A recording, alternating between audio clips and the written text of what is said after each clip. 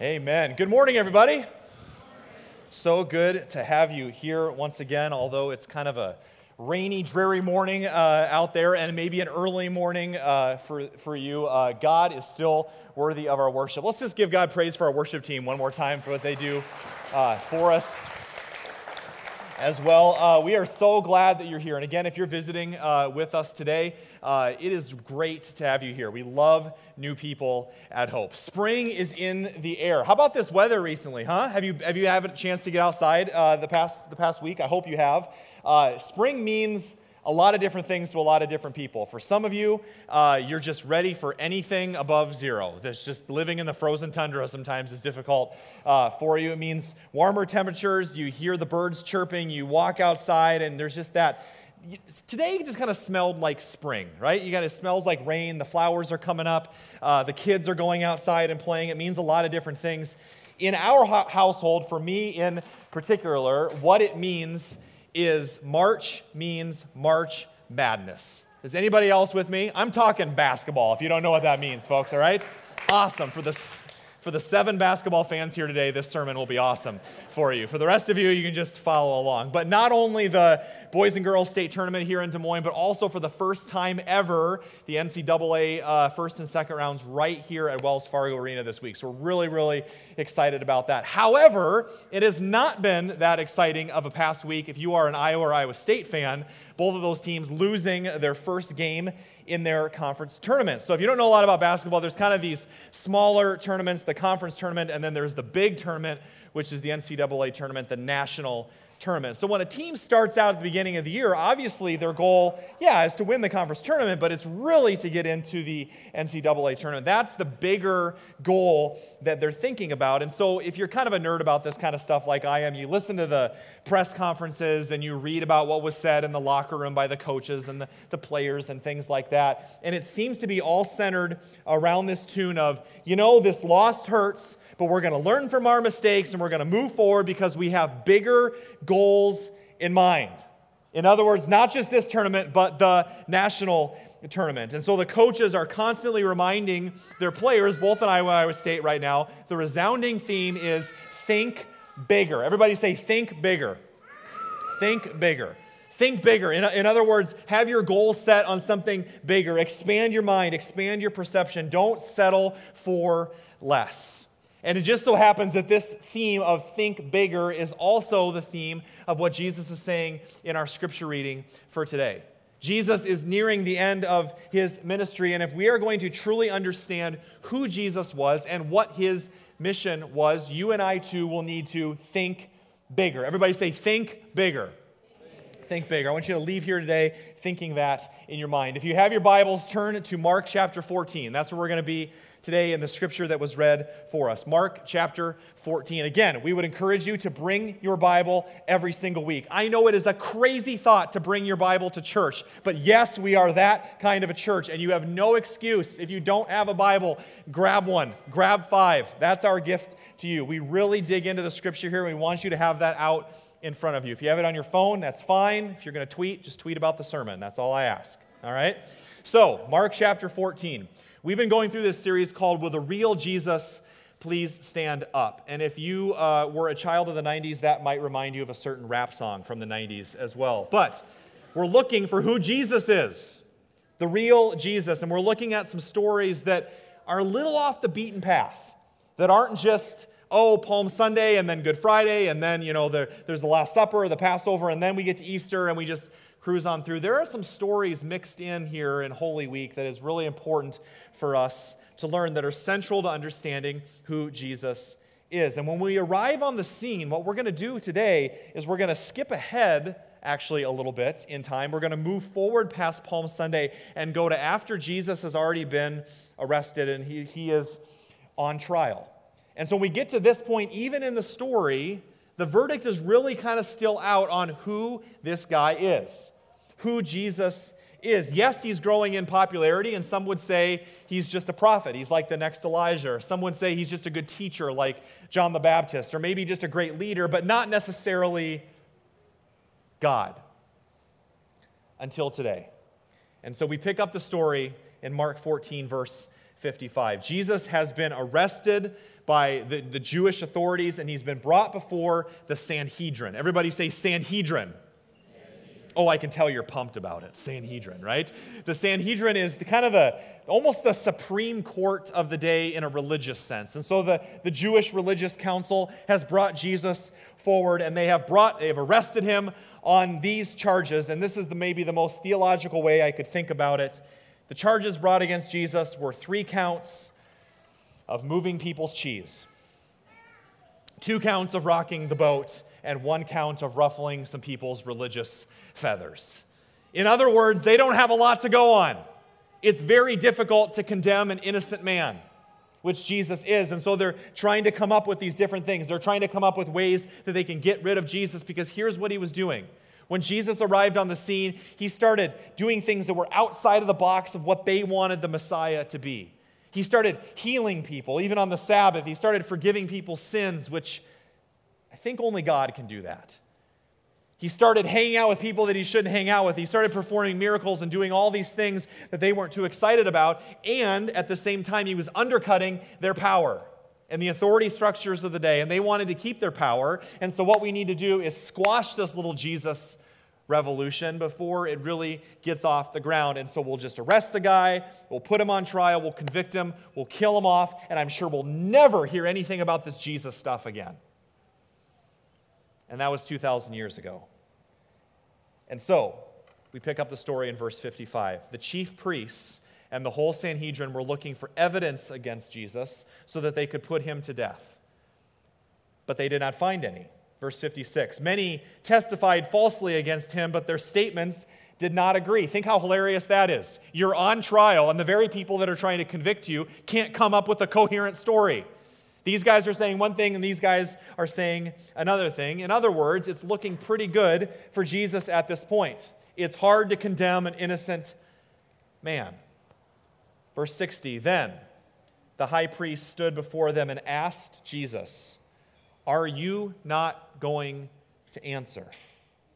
What is this testimony that these men are bringing against you?" But Jesus remained silent and gave no answer. Jesus is God. In an instant, he could get himself out of this situation. He doesn't have to go through it. He wouldn't have to get arrested. He wouldn't have to be there right now. He wouldn't have to get beaten and flogged and crucified or any of that. But his mission's bigger than that. And I was thinking about it this week. Why did Jesus choose to be silent when he was on trial? Was it just because he was so smart and he knew kind of how to pick his battles? Or if you dig a little bit deeper than that, I was thinking about it. When you know who you are, and when you are confident in your identity, there's no need to prove it or defend yourself. When you are so deeply rooted, and I'm not just talking about Jesus now, I'm talking about you. When you are so confident in who you are that you've moved past your insecurities and the opinions of everybody else, and you are confident and rooted in your identity, there is no need to get into childish, heated debates. And I'm not just talking about Jesus, I'm talking about you, whether that's in a marriage or a conversation you have in your family, or whether a silly debate you get to, I don't know, in politics. When you know who you are and you are rooted in your identity, there is no need to prove it. I look around, whether it's in marriage or families or politics or even in the church, the people that get into the most heated debates, the people that are offended the easiest, the people that get defensive when somebody criticizes or challenges them even on a little thing, those people are often the most insecure. Think about it. So here's Jesus, God. He has nothing to prove to anybody. And so the story continues. At this point, Jesus, you're pretty clean. The one thing that you don't want to do if you're Jesus in this moment, if Jesus had lawyers, they would be whispering into his ear. The one thing you cannot say in this moment if you want to save your own skin, of all the things, just don't say that you're God. of anything. Just don't say you're divine, because if you claim to be divine, if you claim to be the Messiah, you are guilty of blasphemy, and that will put you to certain death. So you can say anything you want, just don't say that you're God. Please, please, please, please. Verse 61. Again, the high priest asked him, "Are you the Messiah, the Son of the Blessed One?" So here's the moment of truth. Jesus says, "I am." And then let's read the rest of what Jesus said together up on the screen. "And you will see the Son of Man sitting at the right hand of the Mighty One and coming on the clouds of heaven." No, Jesus, no. Why would you say that? Jesus, what are you thinking? Jesus' response, thinking bigger. Thinking bigger. Everybody say, think big. He's thinking bigger. What the crowds then didn't understand, and what you and I so often forget, is that Jesus came. Jesus' primary mission was not to save his own life, it was to save yours. Jesus' primary mission was not to come and say what everybody wanted to hear. It was to come and say what people needed to hear. Jesus' primary mission was not to come and teach us how to be nice people. It was to come and be our Savior. And not everybody's comfortable with that. Because if you admit that you need a Savior, you're saying, I need saving from something, yourself. And not all of us want to admit that. It's really hard to say, I need help. Nothing could be more countercultural, counter-American than that. We think we don't need a Savior. Jesus says, think bigger. I didn't come to make nice people good. I came to make dead people came to life. Think bigger. I love how author Philip Yancey writes it. He says this: how would telling people to be nice to one another get a man crucified? What government would execute Mr. Rogers or Captain Kangaroo? Kind of puts things into a perspective, right? It's a bit raw, but here's what I think happened. God made us in his image, and so often you and I return the favor. We make him in our image. We make him who we want him to be, the Jesus that we're comfortable with, that feels safe and comfortable to us, that fits our social or political agenda, that makes us feel good. Here's how we do this. It's very subtle, but I hear people say things like this. Oh, Jesus, I just love the things that he said. He was such a good teacher, and he's so inspirational. Whenever I read the Bible or pray and hear things from Jesus, they're so inspirational. I just love that, and I put it on posters, and I put it on bumper stickers in my car and little plaques on my walls, and Jesus is my inspiration guy, because Jesus said, God helps those who help themselves. And, God will never give you anything that you can't handle. The problem is, they're not in the Bible. And it is so easy to get tripped up on that. Oh, I saw it on Facebook. I'm sure God said that. I'm sure that's in the Bible. We've got to be really careful that we don't make Jesus who we want him to be, that we let him be who he is. No, it's not the inspirational guy for me, you might say. For me, it's I really love serving the poor. I really love serving the least of these. And you guys do so much homeless ministry here and outreach to refugees and things like that. So I love Jesus, and I'm really into this whole Christianity thing because Jesus was all about social justice. Jesus is the face of social justice. I mean, he was always about helping the poor, and I'm really on board with that. I want to serve the least of these because Jesus was all about justice. Yes, he was, but he also wasn't afraid of offending people.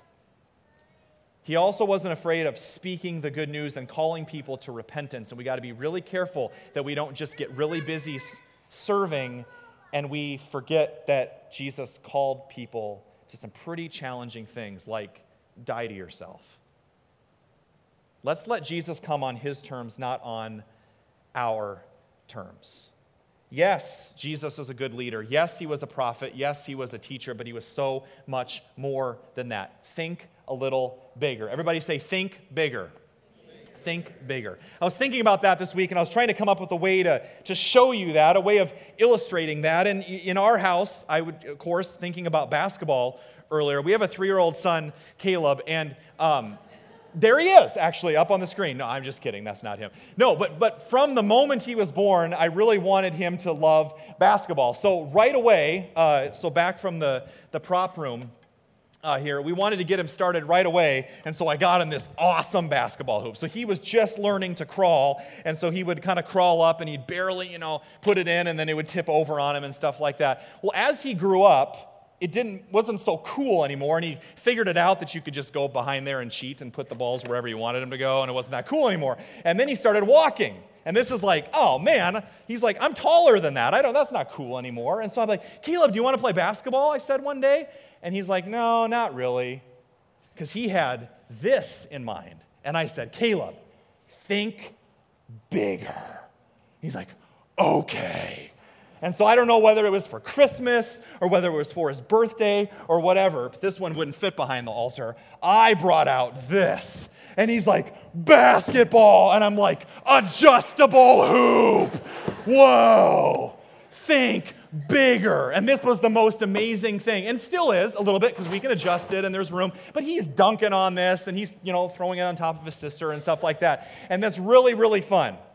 Think bigger. And so one day I said, Caleb, do you want to play basketball? He's like, no. And he's probably thinking of that. And I go, no, think bigger. And so I take him outside, and our friend had a garage sale, and they had one of these basketball hoops that now is outside of our garage. And he goes, whoa, that's huge. Like he's going to be working on that for a long time. And so I have to lift him up now, and put him in. He's getting heavier, and so he can dunk it and things like that. And so that was cool for a while, but he's kind of a homebody in some ways. He likes outside, but he likes to be inside too. And so one day like this, it was kind of rainy and cold. I said, Caleb, do you want to play basketball? Do you want to see a really cool hoop? And he's probably thinking of this hoop. Well, it just so happens is that last weekend was the Faith and Family Night at the Iowa Energy at Wells Fargo Arena, where the games are going to be played this week, and there's a game called Preachers in Sneakers. And I said, do you want to watch Daddy play basketball? Okay. And so we walk into Wells Fargo, and that is the look on his face. That is him at Wells Fargo. And he goes, that's a big hoop, right? Probably adjustable too, right? And he is just not any bigger than that, but it's huge. It's an arena. I'm saying think bigger. I'm constantly challenging him to think bigger. And I think what happened with the religious leaders in Jesus' day is they had this view of Jesus. When Jesus is saying, no. You're misunderstanding who I am. It's a much bigger view. I didn't come to build a worldly kingdom. I came, Jesus said, to build a kingdom that is not of this world and a kingdom that will have no end. Think bigger. And the thing is, it's not just about Caleb, it's not just about us. Jesus' own disciples had a very small view of who he was and his mission. And they didn't fully get it. So if you have your Bibles, turn to the Gospel of Matthew. It's right before Mark, and that's where we're going to camp out for the rest of today. Matthew chapter 16 is where we're going to be. Matthew 16. Earlier in Jesus' ministry, Jesus is explaining to the disciples that one day in the future, he will be arrested, that he will be handed over and killed.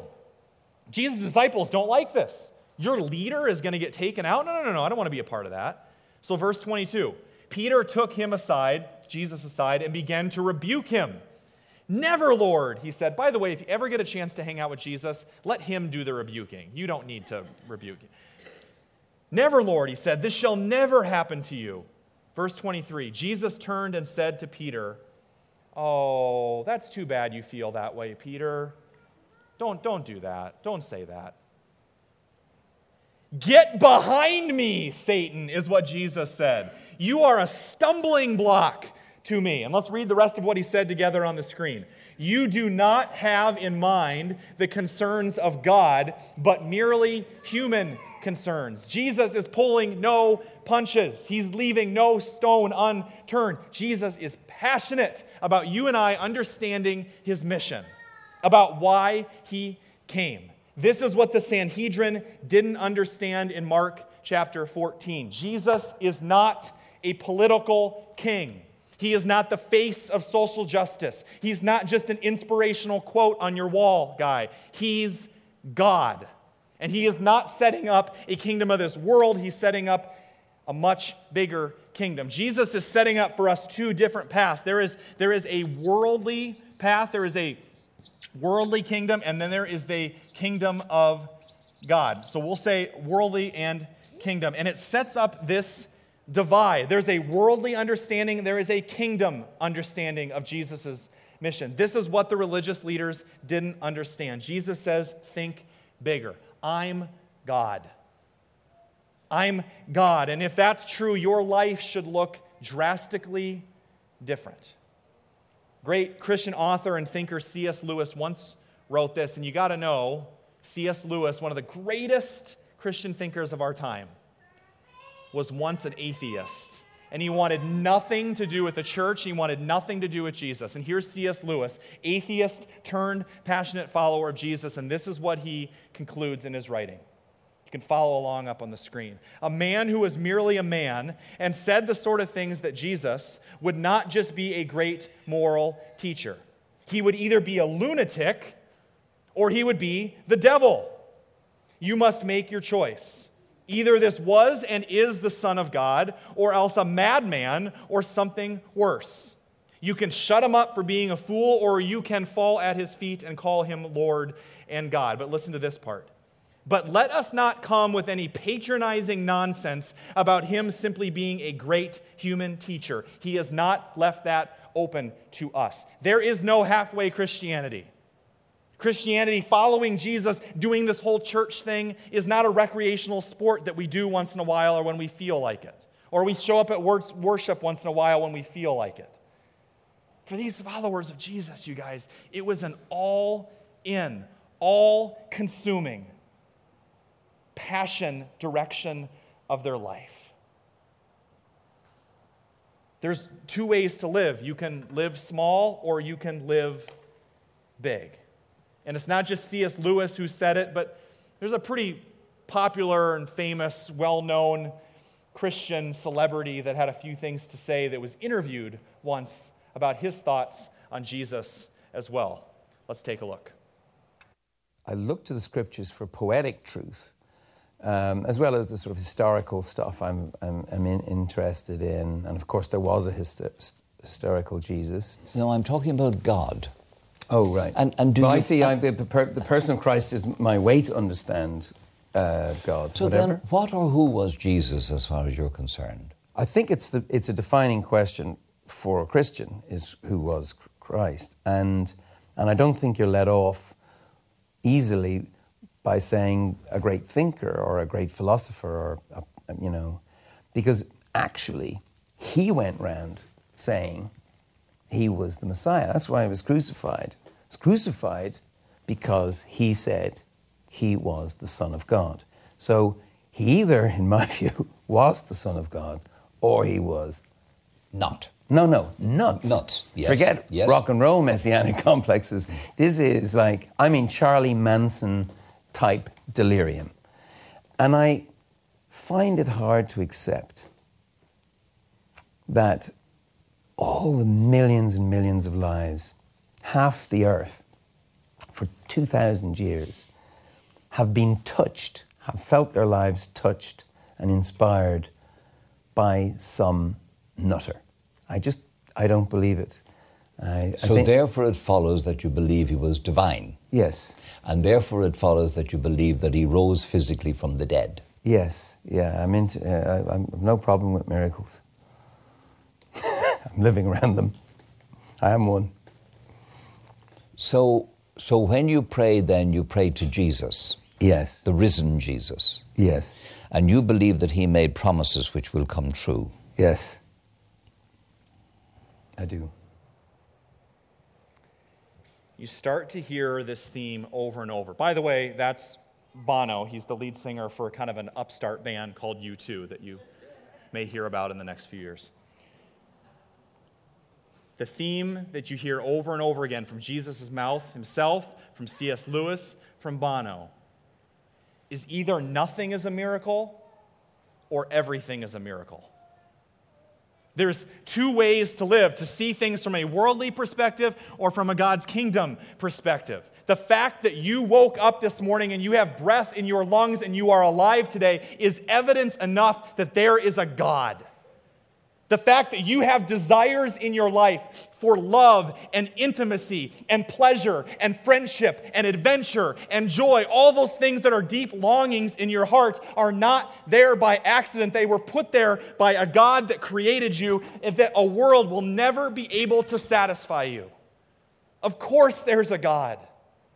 And He longs for you to know Him. He longs for you to be in a relationship with Him. This is not about churchianity. This is about following Jesus and experiencing Him for who He was. A little bit more than a nutter, which to translate that from Bono for you is crazy. There's no halfway. And so in Mark 14 and again here in Matthew 16, Jesus sets up this dynamic where He says there's two roads you can take. There's two ways of viewing who Jesus is. And so we're just going to walk through a few examples. What would it look like to live in a worldly sense? What would it look like to live in a kingdom sense? Right here in Matthew chapter 16, and we're going to start with verse 24. Then Jesus said to His disciples, "Whoever wants to be my disciple must deny themselves, take up their cross, and follow me." Jesus sets up the first option we have for our lives is that we can either focus on ourselves and the needs that we have, or we can turn to the needs of others. And if you can't read my writing, it's up there on the screen as well. And when I say taking care of your self needs, I'm not talking about basic human needs like food and shelter. I'm talking about making life all about you. Nothing could be more countercultural. The message that you and I are bombarded with every single day is do whatever feels right to you. And if it feels good, and if everybody else is doing it, then it must be right. Then it must be good. And Jesus comes and He just slams right into that and He says, you know what? You know where you're going to find the joy? You know where you're going to find the pleasure? Discipline. Denying yourself. Living for something bigger. Is it any wonder? I talk to so many people that are in recovery. A large portion of this church, and when I say this church, I mean all of Hope. I mean 17,000. And I'm not just talking about drugs or alcohol, though it's certainly those things. Whatever substance it is, whether running from relationship to relationship, trying to find pleasure, whether it's sexual intimacy, whether it's running after, I don't know, work. We talk so much about alcoholism, we never talk about workaholism. And that we run to our jobs over and over and over again, and we run to these wells that are empty. And we go to these things over and over again, and we wonder why we come up empty, because Jesus says you will never find life trying to just meet your own needs. You know what's something that's amazing is when I look around our church, the people that have the most joy, the people that have the most purpose and satisfaction are the people that serve, are the people that have gotten over themselves and have gotten over their comfort zone, and they are serving. I walked in this morning. We have a breakfast club ministry before our early service that serves over 130 folks from shelters and lower income. And these people, especially this morning, they were probably here at 2:30 in the morning. I don't know what time it was, but they get here early. The people that are making the breakfast and driving the bus and making coffee and whatever it is. And when I walked in this morning, I am not a morning person, so I'm still cleaning that, whatever that is in your eyes, out from the morning. And I walk in. And all these volunteers that have been here for 2.5 hours are saying, welcome to Hope Des Moines. We're so glad that you're here. Welcome to Breakfast Club. We've got some extra breakfast left over. We got some coffee. Do you want anything? We are so glad that you're here. Welcome, Pastor John. And I go, okay, one of two things. You have either had way too much coffee, or it's simply the joy of the Lord. I hear so many people say, I feel so empty. And I say, are you serving anywhere? Well, no. And if you dig deeper into the conversation, they have become so focused, and Christianity has become navel-gazing. Am I a good enough Christian? Am I praying the right way? Am I reading the Bible enough? Do you think God still loves me? I think I disappointed him. I did that bad thing this past week. I'm not a very good Christian. Inward, inward, inward, inward. And you know where the joy is? Out there. Getting over yourself and serving other people. The people with the most joy serve. And I'm thinking about this idea of having a purpose and a mission that's bigger than yourself, and it's not just here in the church. I think about the healthiest marriages that I know have a purpose bigger than themselves. Do you and your spouse have a purpose for being together more than just surviving the week? Do you and your spouse have a mission statement? Do you have something bigger than, oh, we're going to raise the kids and change some diapers and shuttle them around? Like, do you forget who you are and why God brought you together? The healthiest marriages have a purpose bigger than themselves. My wife and I are far from this, and we're learning how to do this. But last week was a hard week, and we had an argument. It was our first one in 6 years of marriage. Some of you are like, wow. You got to be kidding me. One a week for us. And we just at odds, and we're at tension. I'm like, honey, I need to go visit in the hospital. She's like, I'll come with you. There's mutual friends, people that we knew, and we need to go visit in the hospital. And so we go, and we're serving, and we're bringing them some coffee, and we're praying with some people, and we're walking on the hospital, greeting people and saying hi to people, none of which is about us and our petty little issues. And we spend a couple hours at the hospital, and we're walking out to our car in the parking lot, and I turn to her, and I just have this little chuckle. And I say, honey, I have completely forgotten what we were arguing about. And she goes, I have too. Well, let's just drop it then. Okay. Because for a brief moment, we got outside of ourselves. You want to strengthen your marriage? Find a mission. Find a place that you can serve together. The healthiest families I know serve together. They do something bigger. They give their kids a vision that's bigger than just consuming stuff. The healthiest small groups I know, many of you are in a small group here at the church. The healthiest small groups I know serve together on a regular basis. You show me a small group that gets together in a holy little huddle and hasn't invited anybody in 3 or 4 years, and they sit around every single week in the living room and read the Bible and say, wow, look at us, we are a small group. I guarantee you that group will die in 1 or 2 years. However, you show me a small group that serves together on a regular basis, that's found a mission, that is constantly asking God and praying, God, who do you want to invite in? Who needs to sit in those empty chairs? God, how do you want us to multiply? How do you want us to get outside of our living room or get outside of the church building and be on mission? Nothing will bring your group closer than serving together. You can think big or you can think small. Jesus says, think bigger.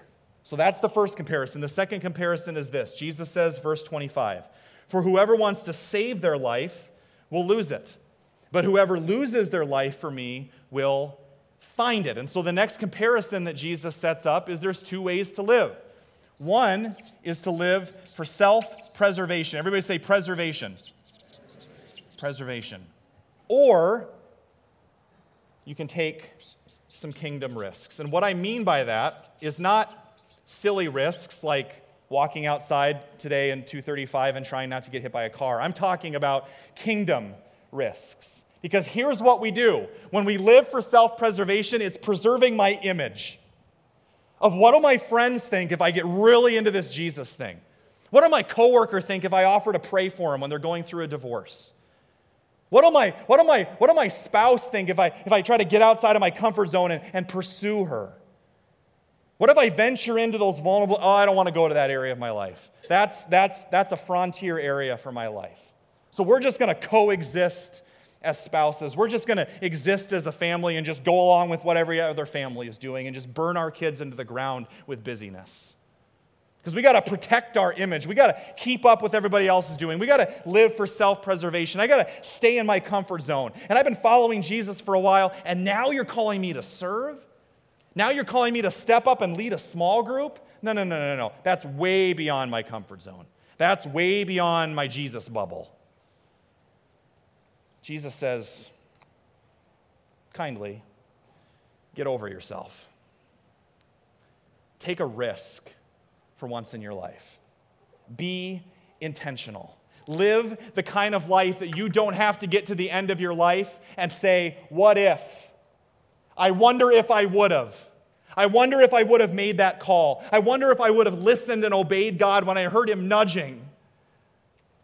I wonder if I would have gone on that trip. I wonder if I would have led that group. I wonder if I would have joined that team. I wonder if I made that call. I wonder if I would have prayed for that coworker, invited that neighbor to Easter. I wonder if I would have pursued my spouse. I wonder if a little bit more I would have listened to my kids and put down my phone so I could watch them grow up.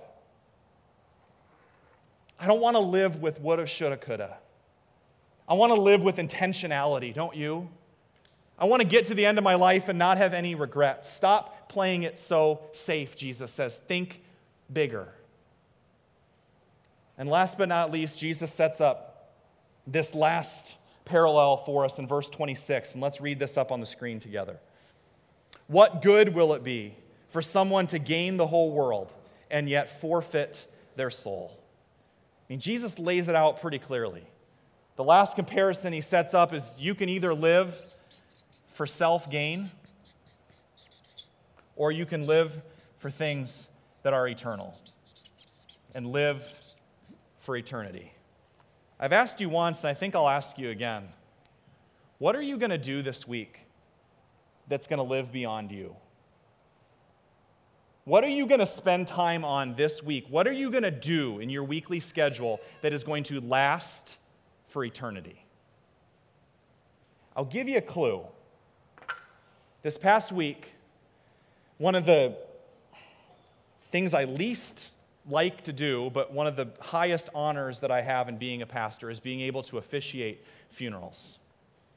I did 2 of them this week, and I have another one this week, and I don't like doing them, but they are an honor because you get a glimpse into what really matters in life. And they were both for men that were highly decorated military veterans. One of them had served in multiple wars. One of them was a professional golfer. He had golfed with Jack Nicklaus and Arnold Palmer. He had trophies and medals of all these tournaments that he'd won. He was so famous that there were so many people at the funeral they had to set up extra chairs and it overflowed out of the funeral home. The titles, the accolades, the honors, and yet I'm standing here in front of a casket or an urn with all of their friends and family out in front of me looking for answers and looking for hope. And I was reminded once again of all this stuff. You can't take any of it with you. And why do we wait to funerals? Why do we wait till people close to us die to get some perspective, to think bigger about what really matters in life? Why do we wait? Why not now? And I'm talking to the family, and here's their dad that was famous and rich and had all these titles and honors and everything, and yet all the family could say, all his kids could say, I would trade all of that for one more round with my dad. When you live for the things of the world, it's about investing in stuff. When you live for things that are eternal, you invest in people. And if you need an example, there was a carpenter from Nazareth that had 3 years to change the world. And what did he spend his time doing? Building castles and an army. He picked 12 ragtag guys and loved them like they'd never been loved before and invested in their life. What clue does that give you into how you should be spending your time? What are you living for these days? What is the direction of your life? What is the trajectory of your life? That was the question that a man named Johnny was wrestling with, a middle-aged businessman that had been highly successful. And him and his wife just felt this restlessness inside. And maybe you feel that today too, because they've been living over here. They had all their needs met. They had stayed in their nice, safe Christian bubble and going to church their whole life, and they certainly had everything that the world could offer, and yet they were empty. And I want to show you a little bit of Johnny's story and watch how God comes and intersects your safe, comfortable Christian life. Helps you get over yourself and helps you think bigger. Let's take a look.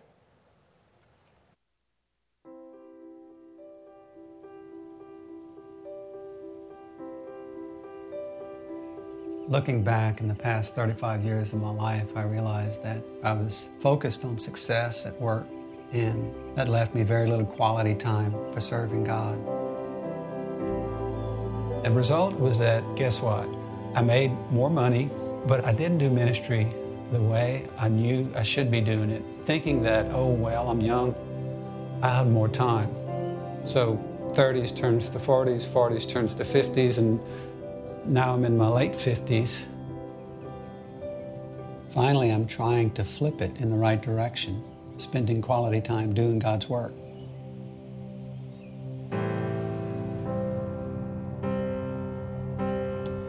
The process of identifying which ministry my wife and I should select was very important to us, and we put a lot of thought into it. So when we discovered that over 600 refugees come to our city every year, we felt compelled to participate.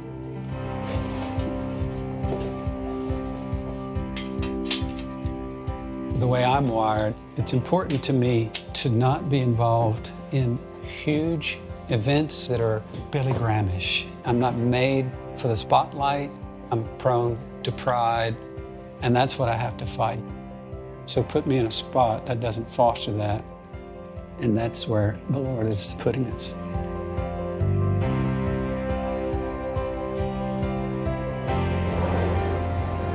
When I read Scripture, I see that it is incumbent upon all Christians to love God and to love others. Jumbo.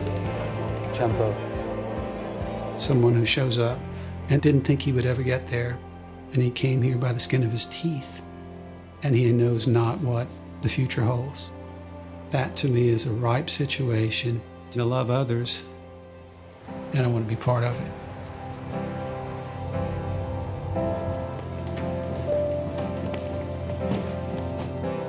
You want to see it? You want to go see? When love is not all that complicated, it's actually quite simple.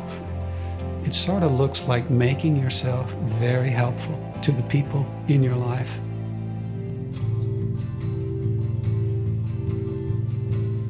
When you're my age, you realize the weight of idolatry and realizing that other things have been more important and have taken the place of God.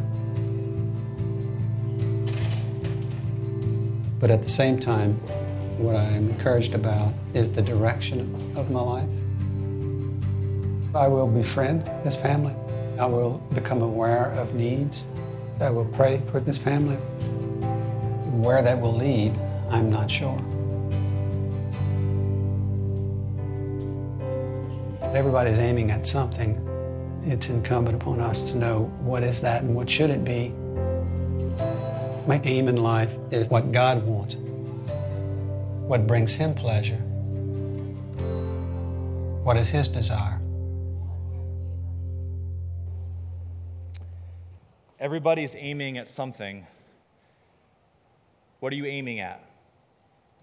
What is the trajectory of your life? And some of you are saying, well, that's his story, and I don't feel necessarily called to work with refugees. Okay, what's your niche? What's your spot? Where do you start? And maybe today it starts with a step. Taking a step. Amazing things happened when he got over himself, when he started investing in people, and he got out of his comfort zone. You'll notice that's where the joy came. I hear so many people ask me, John, what is God's will for me? What is my purpose? Maybe it starts by taking one step. A lot of you have kids. How do you live with a kingdom mindset when it comes to raising your kids? Do you just discipline them or you disciple them? Instead of just be quiet, it's, I want to teach you about mercy. I want to teach you about grace. I want to teach you about forgiveness. How about your finances? What would it look like to live with a kingdom view of your finances? Is it all for you? Is it all to keep for yourself and meet your needs? Or is the first thing you do is sit down at the beginning of every month with your budget and say, God, of everything that you've given me, where are you calling me to give it away? How are you calling me to tithe? Some people are like, I can't tithe. I'm barely getting by. You can live with one of two perspectives. Either 10% you give back to God and 90% is yours, or you live with the perspective that everything is God's and He's loaning you 90%. It's all His anyway. What would it look like to live with a kingdom mindset when it comes to leadership? If you haven't noticed, we've been growing. We added a Saturday service about a month ago, and that service is growing. And there's a lot of new people. And they're hungry, and they want to grow, and they want to get connected. We've had people coming up to us saying, I want to get in a group. I want to be in a small group. And here's what we need: leaders. To get out of your comfort zone, that are to get over your fear of, I don't know enough, and I'm not equipped enough, and I wouldn't know what to do. We'll train you. Are you willing? God doesn't call the equipped. He equips the called. You do know that. Get out of your comfort zone. Get over yourself. If you want to be a leader, give me an email this week. Write it on your card before you leave. There are people that are desperate to get in a group. We need some leaders. Are you going to think small, or are you going to live big? Jesus said, I have not called you to be comfortable. I've called you to be mine, to go on mission with me, to be a part of what I'm doing in this world. And my challenge to you is not to wait. Not wait another day. I can't tell you. I'm standing there at those funerals this past week, and I can't help but think the most dangerous phrase that we say so often in the church is later. I'll get to it later. When things slow down at work, when I'm not so busy, when I don't have this going on, when the kids aren't so, needy, or whatever it is. Is there ever going to be a good time? Live with intentionality. Take some kingdom risks this week and find the joy that's on the other side. Amen? Let's stand and pray together.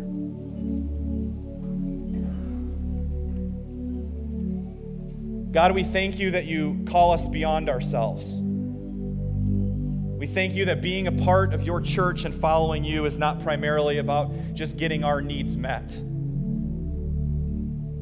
but it's about focusing our hearts on you and realizing that you came to serve, not to be served. God, I pray that we would be worshipers and not just consumers. I pray that we'd be people that have our hearts and minds set on you, that you would clarify for us what your vision is for our lives, that you would clarify for us what our purpose is, and that you would intersect our lives this week with divine interruptions, that you would mess up our schedule so that we would have to be aware of what you're doing. God, shake us out of our comfort zones and make us aware of what you want to do in our lives. God, thank you for your love for us that transforms us, your love and your grace that we don't have to earn, but that has been freely given to us by your Son, Jesus Christ. God, thank you that your kingdom is not of this world and that you invite us to live in it. And we pray all these things in your name. And all God's people said together, amen. Amen.